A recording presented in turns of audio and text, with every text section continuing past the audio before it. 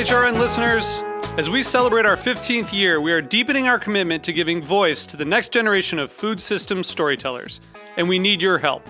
Our internship and fellowship programs help activate new possibilities for underrepresented and underestimated young people through experiential journalism, audio engineering, and production training. Through these unique programs, HRN helps food equity stewards build essential workforce readiness skills that expand their potential and foster economic mobility. Please consider supporting these critical programs. And with a minimum donation, you can be entered to win a dinner for two at an amazing restaurant in one of 8 cities and tickets to a concert at a great venue in one of those cities.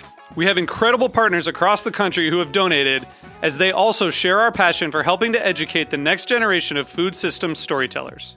Check out heritageradionetwork.org/15 to donate and enter to win today. That's heritageradionetwork.org/15 to donate and enter to win today. And make sure you donate before March 31st. Thank you.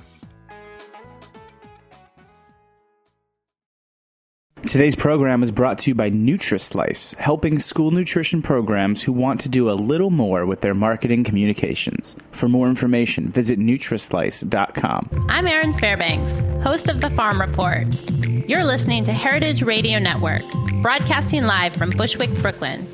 If you like this program, visit heritageradionetwork.org for thousands more.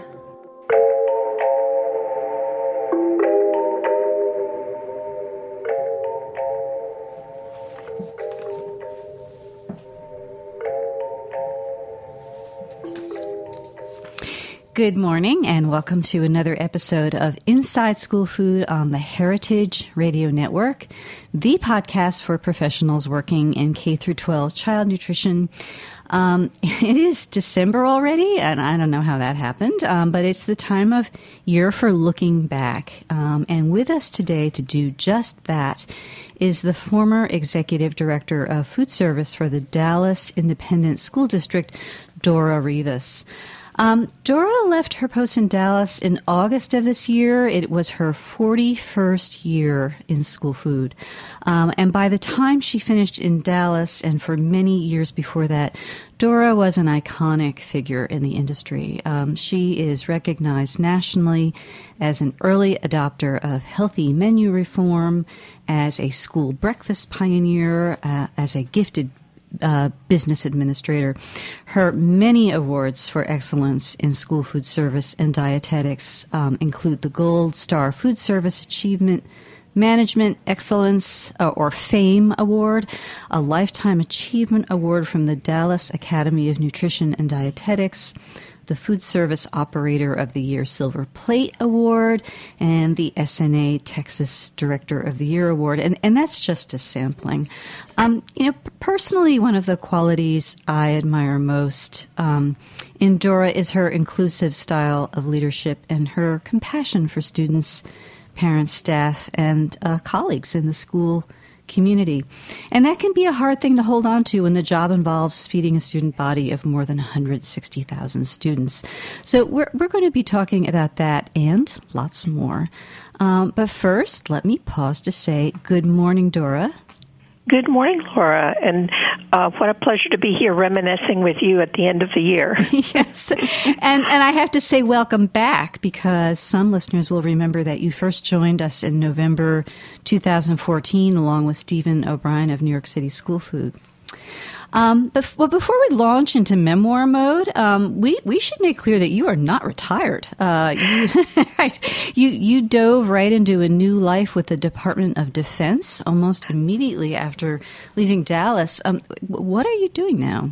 Yes, and actually, I could not report that I was taking this new job at the point that I announced my retirement, because it was all still kind of, evolving, and I knew that was the direction that I was going to go, but I just could not miss out on the opportunity to work with child nutrition with APHIS, which is under the Department of Defense, Army Air Force exchange service, serving children that are stationed with their parents and families overseas.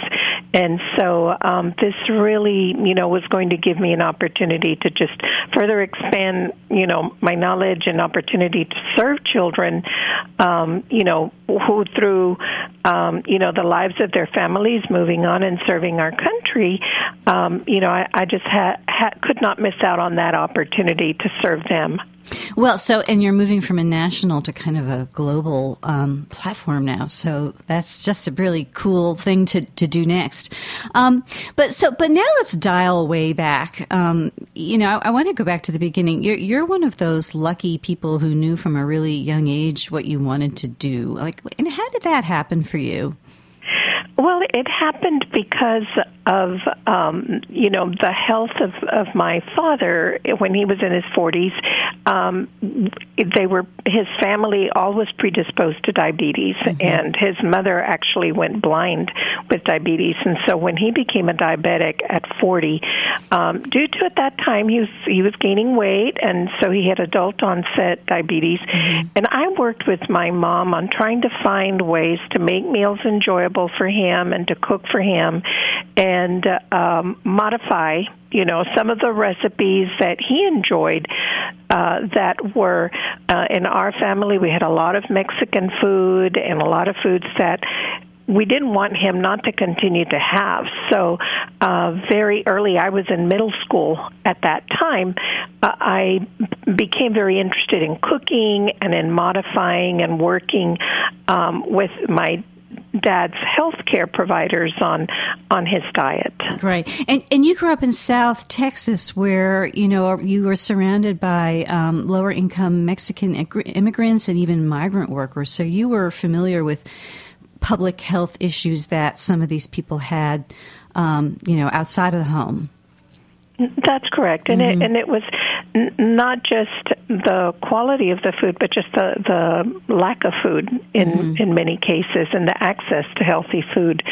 I was very fortunate. I was raised on a farm and had access to fresh fruits and vegetables. And as I said, because my mother, was able to work with a dietitian and my dad's healthcare providers and had good advice, I was able to very early on understand the difference that nutrition made on our health. Right. And so when I went to college to study, I knew that I wanted to go into that arena of nutrition. And with the encouragement of my professors at that time, I thought I wanted to be a home economics teacher and go into teaching cooking and healthy cooking. And they said, well, no, there's dietetics, and there's such a need for that, and especially in South Texas, where there's such a low income and families who need that type of help. So you became a dietitian, and at a very young age, your first job was an internship that morphed into a job at a clinic that served a lot of these migrant workers and lower income Mexican immigrants. What were you doing there? Actually, coming out of college, I didn't have a job, and my dad encouraged me to volunteer at a migrant health clinic. And there I met a dietitian, Sister Ramona, and she encouraged, worked with me, hired me, and then, mentored me on learning how to work with the migrants that came to the clinic and low-income families that had very poor knowledge of nutrition and diet. And so from there, then I went on to work in hospitals. And there I saw the ill effects of the poor diet and the fact that really school nutrition and working, with families on learning how to change their way of eating and working with teaching them and motivating them to change their old habits was what encouraged me to continue in my interest in school meals. I knew that developing good habits was a better approach to improving health of our communities and the prevention of obesity and hypertension and diabetes, because by the time you're older and you're sick and you're already in a hospital, it's very hard to change old habits. And so I felt that with nutrition education and teaching good habits early on, that might have a better impact on improving the health of our community. Right. You just answered my next question was, why did you accept a lower paying position in the Brownsville schools instead of staying in the hospital? So you can see why that was. So you started out in Brownsville, what was it, 1977? Correct. Yeah. Correct. And it's a border town, mostly Mexican speaking, like if not entirely. About 98% to 99% of the student population was Hispanic, and most of them are all Spanish speaking, and so that was a real benefit to me, having grown up in a family where our first language was Spanish, and having worked in the migrant health clinic. I already had worked on honing my skills on translating materials for parents, so that way, if I was offering or doing a promotion with the cafeterias, that I could also provide it in Spanish to the parents, so that they could encourage the children to be involved in these activities. Right. So you were the first dietitian at the district, and you quickly kind of, homed in on public health goals. And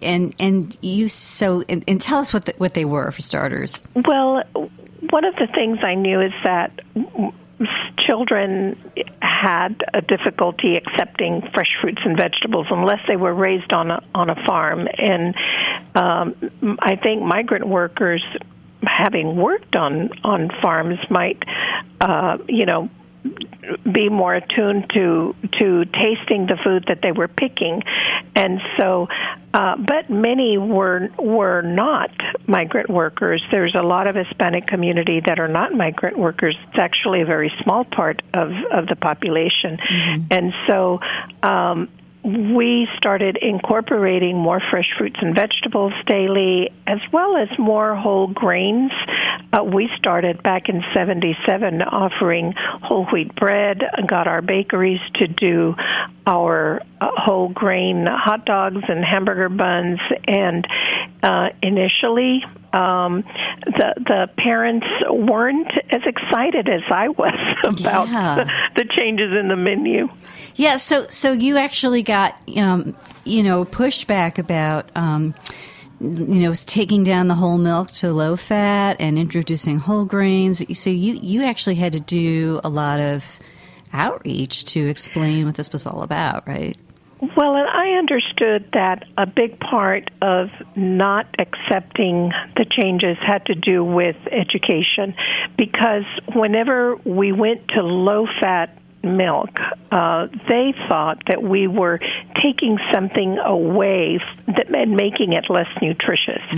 And so I went on ahead and organized a workshop for parents and invited them to come in and talk about the menus and talk about why we were making the changes. And I invited a doctor. Doctors are very well respected in the community, and he was a Hispanic bilingual doctor who was able to show them slides on how very early on, when they had done surgeries, and that they could see plaque developing in arteries of children and young people.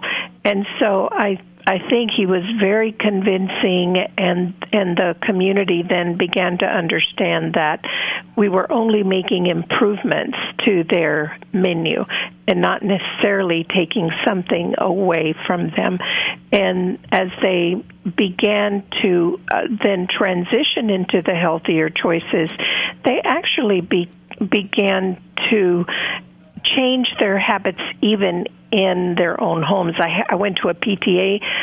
It was a parent open house, and a parent came to me and said, my child's asking me to buy whole wheat bread, and we had never had it in our home, but because they're having it in the school, they now wanted in the home. And so I could start hearing that it was making an impact. And this is in the 70s.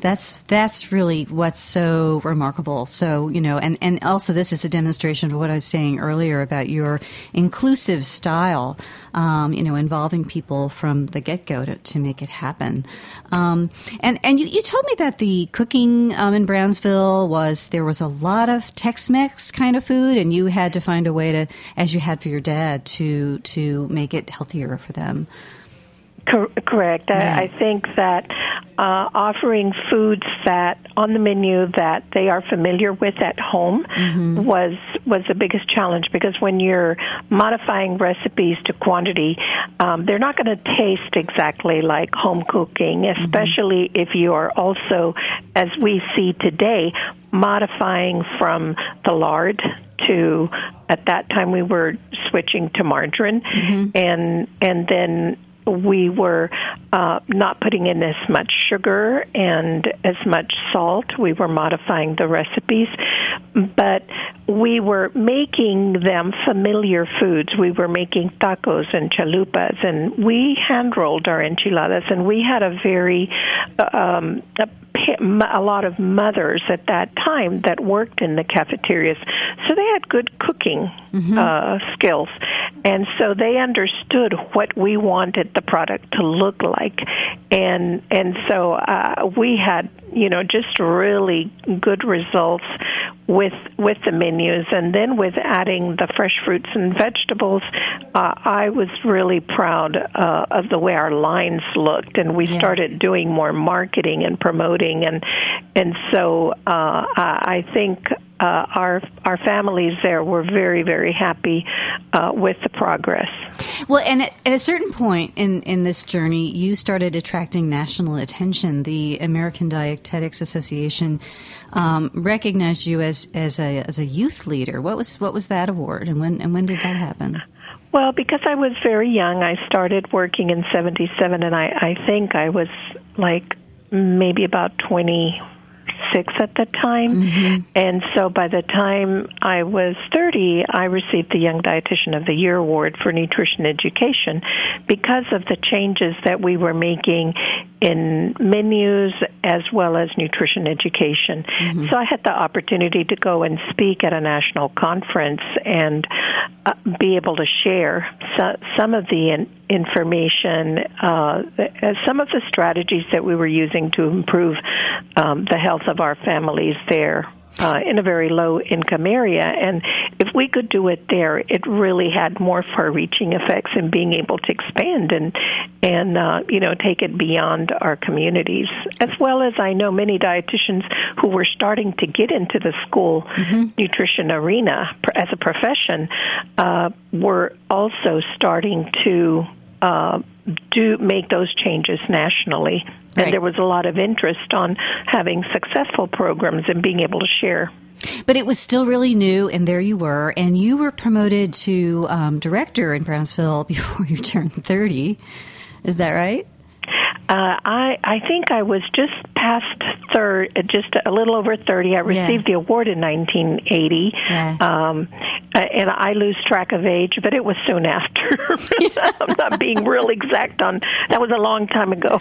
Yes, as I said but earlier. It was 8 years after I got there, and I was 26. Yeah, I must have been about 33. Yeah, it really helps to know what you want to do so early, because look where you were at that point.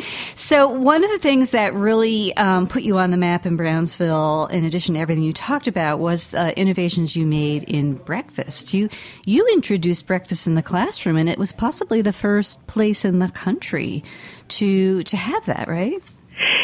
Yes, I believe it was. And the reason we did it was because one of our school principals, we had just implemented, and we were one of the first large districts that implemented Provision 2, which is because we had such a low-income community, we were able to eliminate applications and offer free meals to all of our children. And when we did that, one of our principals during a summer meals program wanted to expand the breakfast, because a lot of we needed to offer the summer meals program, but there were a lot of students that weren't going all the way back to the cafeteria to get the breakfast. The buses would come in, they'd go straight to the classroom. Mm-hmm. So he and the cafeteria supervisor said, let's just move the line. Let's put the breakfast in a bag, breakfast in the bag. They'll take it to the classroom. We'll let them eat in the classroom. And he immediately started to notice some changes. The children were more focused. They were better behaved. They were not having as many referrals to the principal's office, and so he noticed some significant changes after offering students breakfast. And so he asked for a meeting, and we discussed the possibility of expanding it to his high school where this program was started.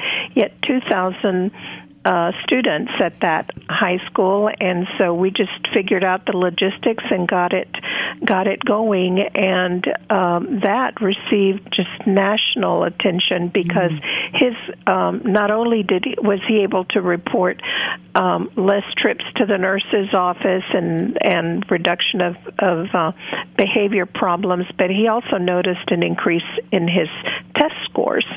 And so, with that, I did a number of articles at that time, and have continued to be just a strong advocate for breakfast. We expanded after that program got started. Then we had most all of the schools there in Brownsville on the breakfast program, and now they have it district-wide.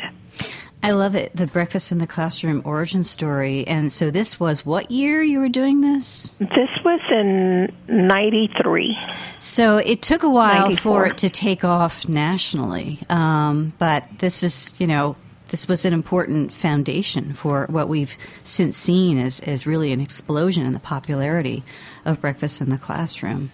Well, and I think it was also through the support of the School Nutrition Foundation, because when I went to become director at Dallas ISD, I realized at that time, by looking at the numbers, that in Brownsville, which was a fourth the size of Dallas, we were actually serving more breakfasts in that district than we were in Dallas.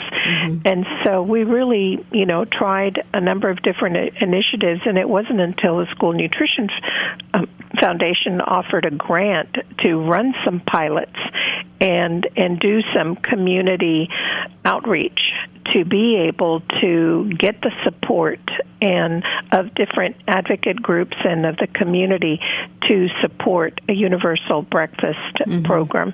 And so because of that, then the community got behind it, our school board got behind it, and then it was around 2010 we started the pilots, and now in this past year, all of the schools in Dallas will be offering breakfast in the classroom. And also so many across the country. But it took a while, as we can see, from when you began it to where we are now.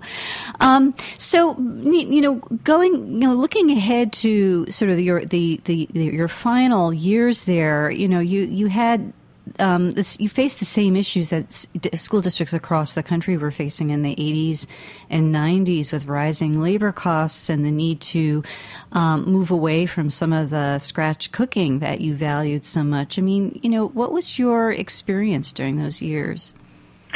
Well, in my last years, the first years were really more involved with doing some restructuring and updating our training programs. We felt we needed to teach beyond just technical skills, but also to teach leadership and supervision and team building. And that was part of the foundation that I think made our later years easier, because we needed to work together as a team to be able to make some of these other changes. And beyond breakfast in the classroom, we did that. We also moved toward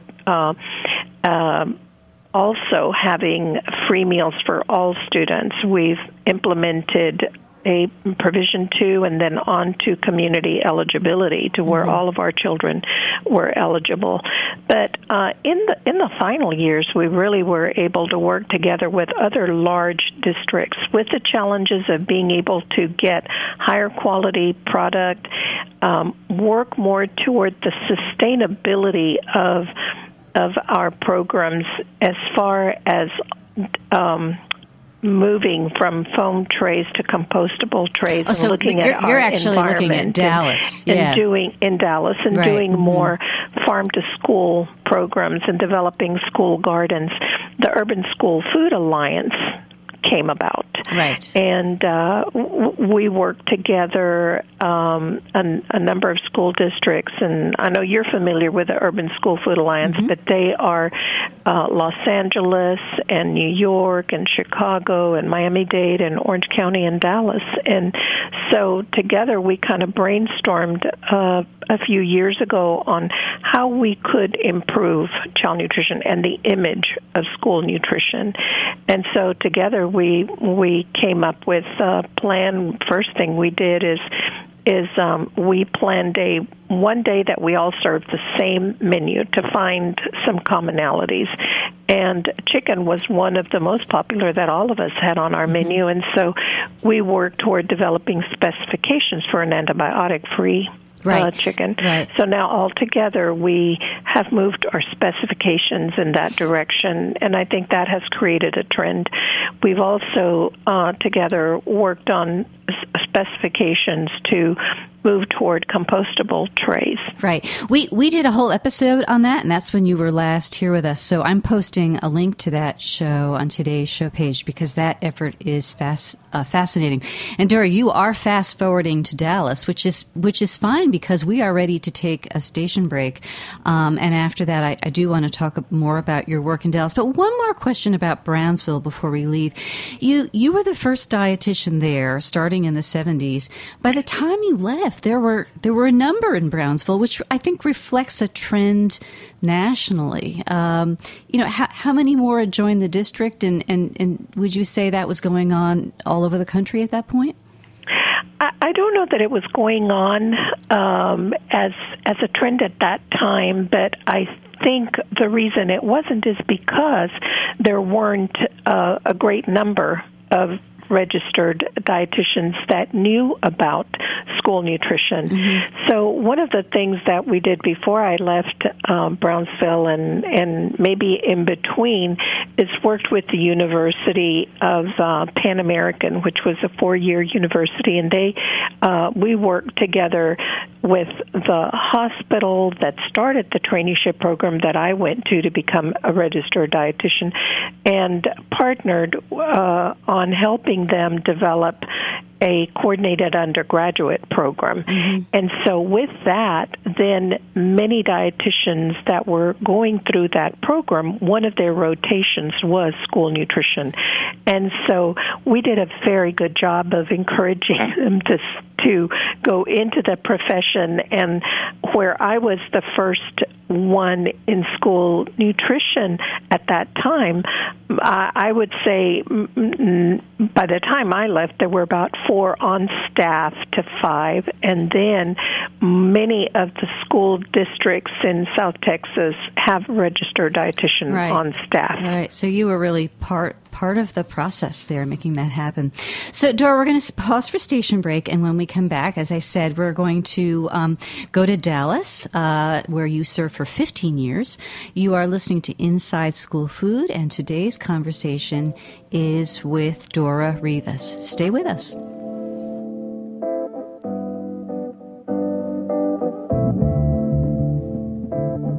Today's program was brought to you by NutriSlice. NutriSlice wants to see you succeed. They help school nutrition programs who want to do a little more with their marketing communications. NutriSlice is all about helping people increase their nutrition IQ. Their products are designed to engage, educate, and inspire greater levels of personal wellness. Whether you're interested in communicating the virtues of your nutrition program, upping your game in the fight against childhood obesity, saving money, or becoming more innovative, NutriSlice has the tools for you. They can help you reduce food waste by getting kids excited about eating healthy foods. Is your program serving healthy foods but not getting the credit it deserves? Nutrislice can help you communicate all the great things you're doing to parents, students, school administrators, and the community. They can also help you gain critical customer insights to your business. They've worked with the most innovative school nutrition programs in the country, big and small, and their experience speaks for itself. Get in touch today to see what Nutrislice can do for you. That's Nutrislice.com. You still paying attention? Are you there? Hello, hello, hello, hello. I'm talking to you. Hi. Hey, this is Jack Inslee. I'm the executive producer here at Heritage Radio Network. I've been here at the station since 2009, and I cannot believe just how much this network has grown over that time. We've been able to grow because of donations from people like you. So if you're enjoying this, if you laughed, if you learned something, contribute anything. $1, $2, $10, $100, $1,000. I don't know who you are or what you can contribute, but anything counts. And trust me, we'll appreciate seeing your name come through on the donations. So consider visiting heritageradionetwork.org. Click on that little beating heart, the donate button, and show us you care. Thanks for listening. I hope you enjoy the rest of the show.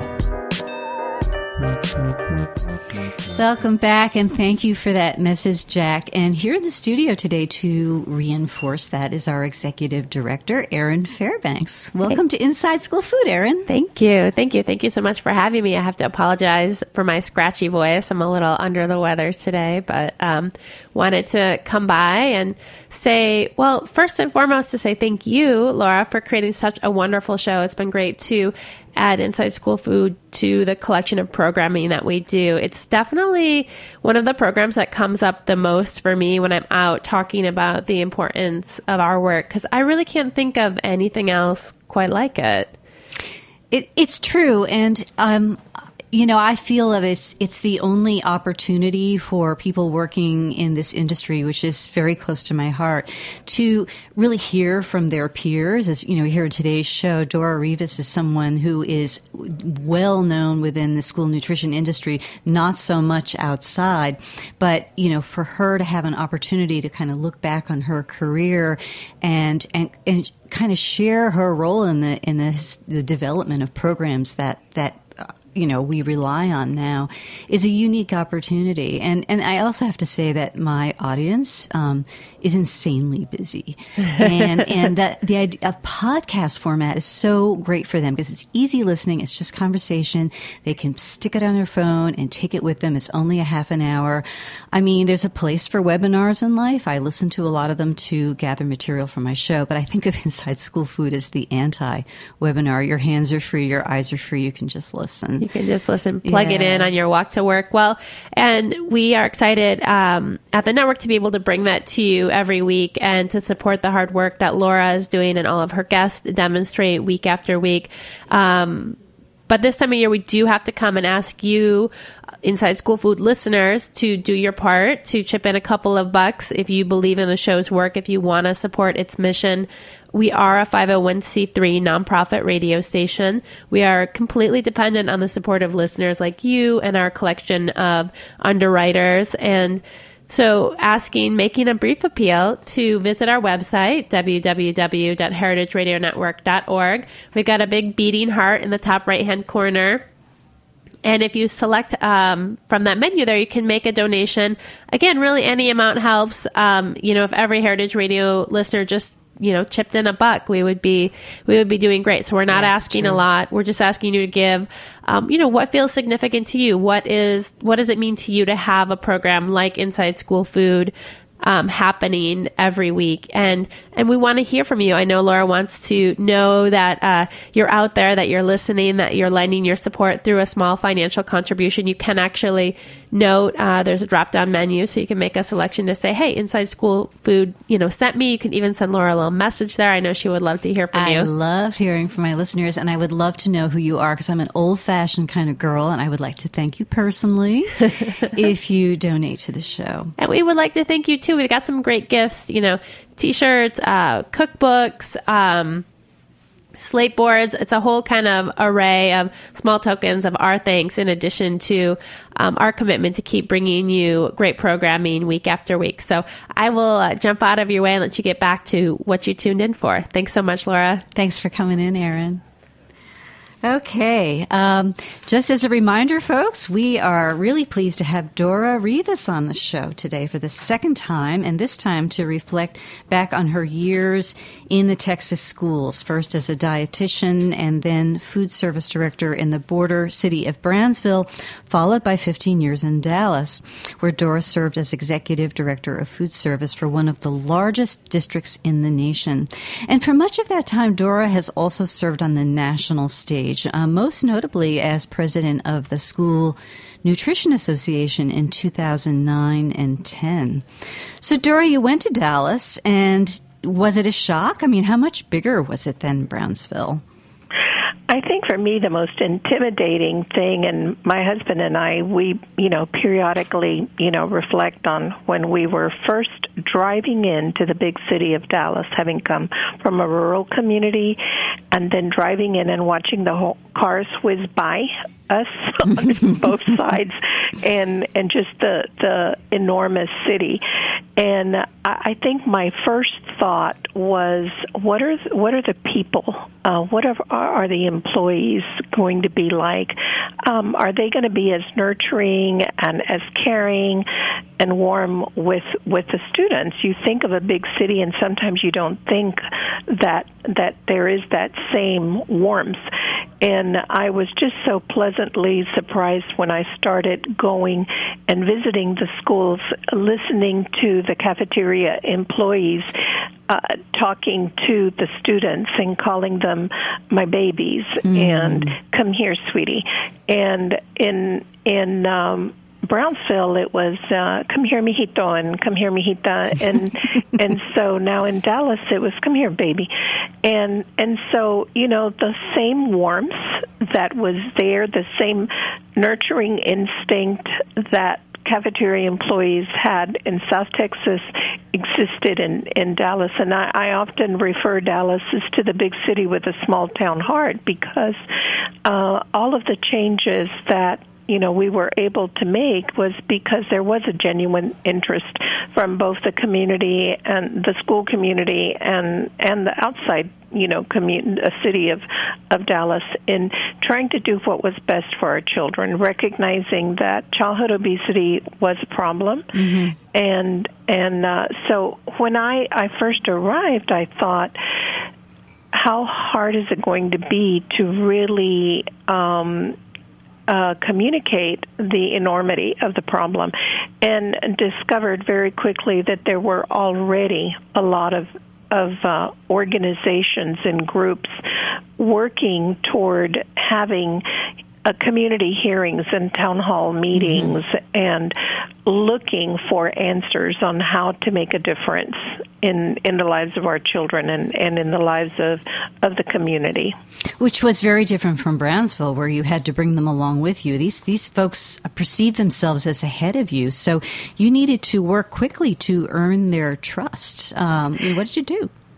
And that's true. They, in a lot of cases, they wanted to take us beyond much more quickly than we were really set up for, or that the children would accept the changes as quickly. So, we went on ahead and used a similar approach, went to some of the parents' groups and described to them what we were doing. There were really a lot of great things that we were already doing, but a lot of times parents don't know what we're doing. And so we had to communicate to them that a pizza was not just a pizza, but that the pizza had whole grain, was made from whole grain, and that it was a lower sodium pizza, and that the cheese was made with skim milk mozzarella. And these were all new things, and that we were just as interested in them changing the habits of students, moving away from pizza to other food items, but that in order to bring children into the cafeteria, you have to have a menu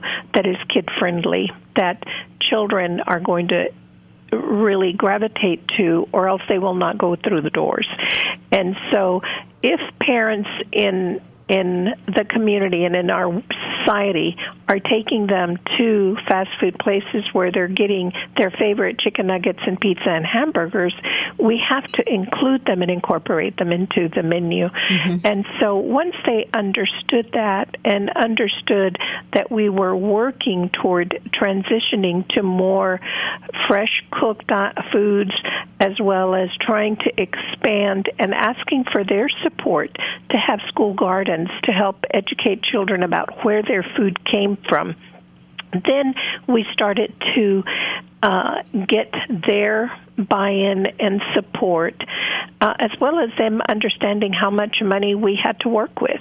And when some of their children that were going perhaps to private schools where they had to pay $3 and $4 for their meal and realized that we only get $2 and, 60 cents for the meal, then they realized that there was a shortcoming there and that they needed to support the child nutrition programs and advocate, for funding to our programs, not just for the food, but also for nutrition education. And all of those things together and over time, I think that was the other piece that we had to explain to them, that this is not a change you make overnight. Mm-hmm. So we started making the changes for improving the menus and changing to what was going to be the Healthy Hunger Free Kids Act. We started with the Healthier U.S. Challenge criteria and started working on implementing that before the requirement. So we were transitioning the children for change. And so I think at the same time we were also helping the parents understand that changes took time. And so throughout the process, we had very good support from the community. Yeah. But it can take hard work to establish that understanding, especially when, there are parents with experience of private school meals. Here in New York City, there are private schools that charge $9 for lunch. So you tell parents, attached to one of those schools, how little a public school has. It's just kind of shocking.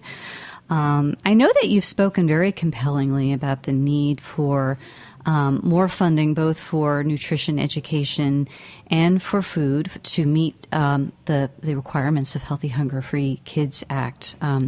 You had a wonderful conversation with Bettina Elias-Siegel of The Lunch Tray about that, which I'm going to post on today's show page. But do you want to say anything else about the need for funding and the need for us to continue to speak up about it? Well, I think what Congress and the community have to understand is that they have very high expectations. We have very high expectations, and we want the very best for our students. But to be able to bring that level of nutrition to our students, it does cost more than and especially whenever you are going to be doing more of the production of fresh food, of the fresh scratch cooking.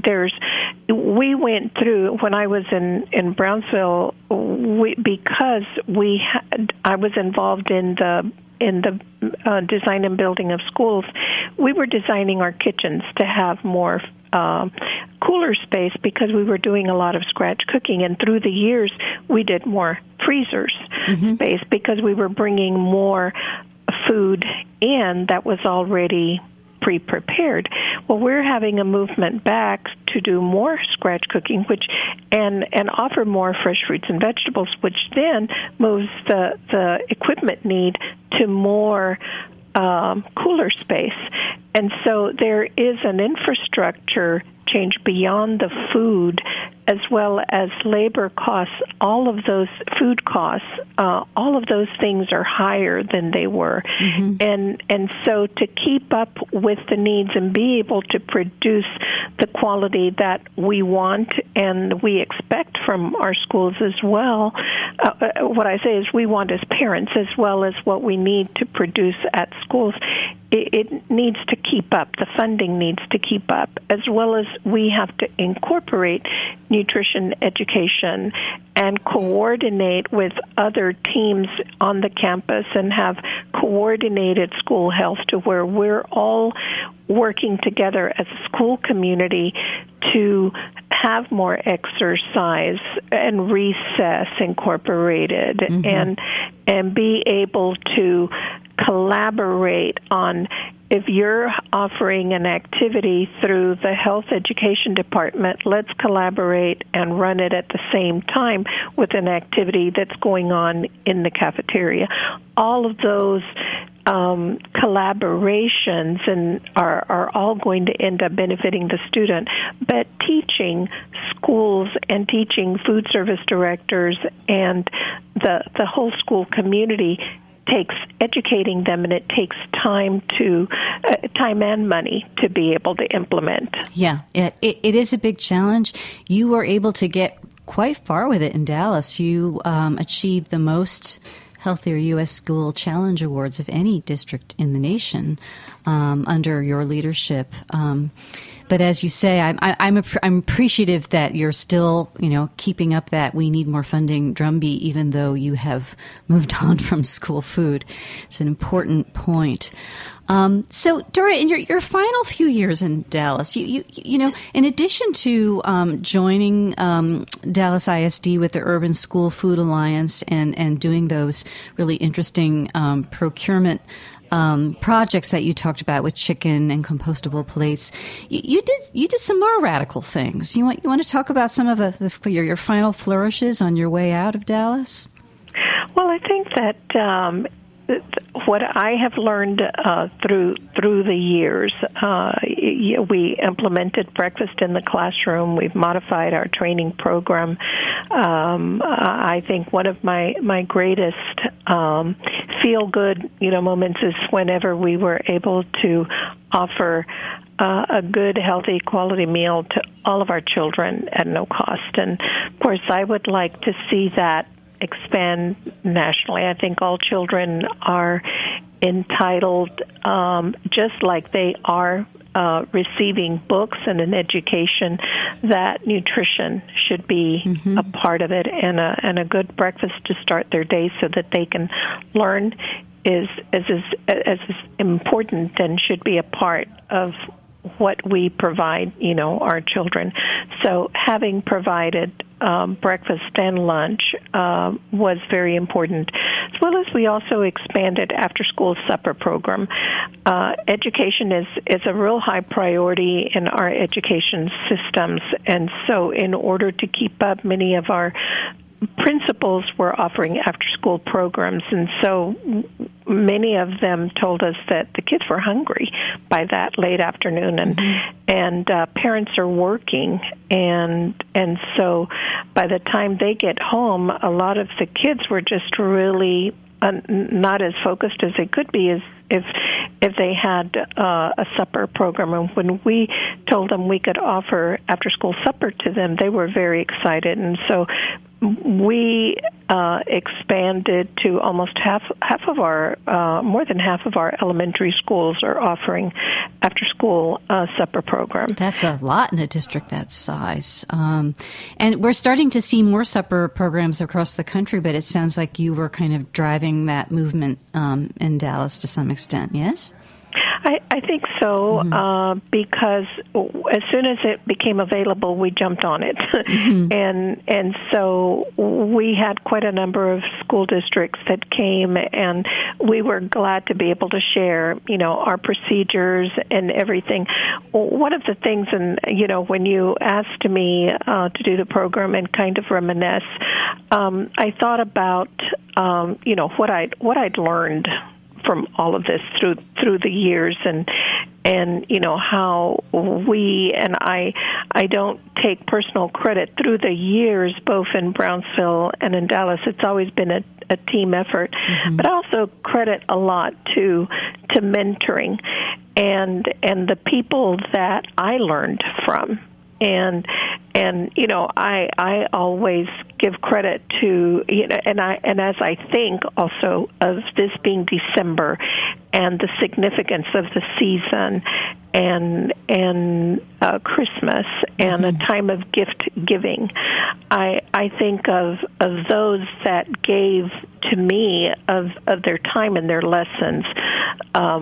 I had quite a number of really great mentors that I learned.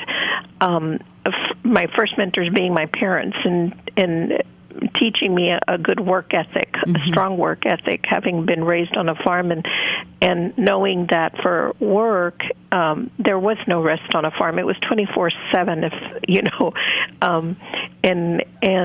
In my migrant in the migrant program where I worked, the sister that I worked with, Sister Ramona, in fact, she received a 2008 Peacemaker Award from. She was a nun, and she received that from the Franciscan Federation. She taught me, to be compassionate and to be service, oriented. And then in the hospital, the dietitian that I worked with, Gretchen Haggerton, she was a leader in national with the Dietetic Association and started some of the first intern training programs back then that taught me about structure and organization, as well as when people would ask to share, she says you would always share what you learned and share with others. And so that gave me the motivation to really continue to work with interns, even while I was in Dallas. One of the things that we did in the last few years is started a school nutrition specialist intern program. In fact, I have right now, while I am at APHIS, we have interns that are coming to learn about our program that we have overseas with them.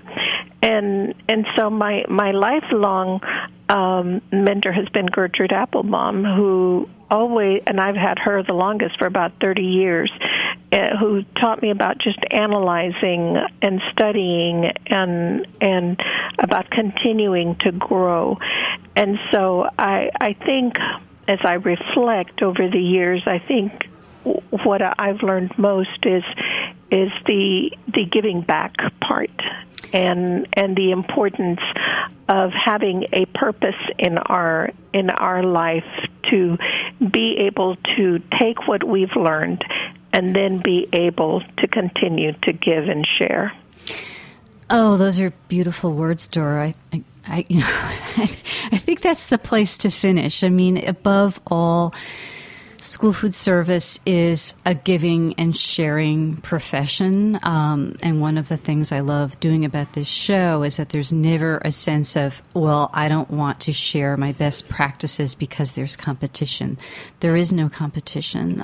It's just beautiful. And just thank you for those words about it. It's been great having you back on the show, and really great hearing your personal piece of school food history. So you have been listening to Inside School Food, and this has been a special episode with Dora Rivas. She's been witness to and a driver of some of the most significant reform in school food service in recent decades in Texas and nationally. So thank you, Dora, for coming back. Thank you. It's been a pleasure talking to you, and Merry Christmas to everyone, to you. All your listeners. Same to you. I'm Laura Stanley, and as you know, as I always say, I like to know who you are, and I think it's helpful to our wonderful supporter, NutriSlice, also to know who you are. So please consider following Inside School Food on Facebook, on Twitter, or by signing up for the Inside School Food newsletter, which you can get to on InsideSchoolFood.com. Thank you for listening. Thank you. Thanks for listening to this program on heritageradionetwork.org. You can find all of our archived programs on our website or as podcasts in the iTunes Store by searching Heritage Radio Network. You can like us on Facebook and follow us on Twitter at @heritage_radio. You can email us questions at any time at info@heritageradionetwork.org. Heritage Radio Network is a nonprofit organization. To donate and become a member, visit our website today. Thanks for listening.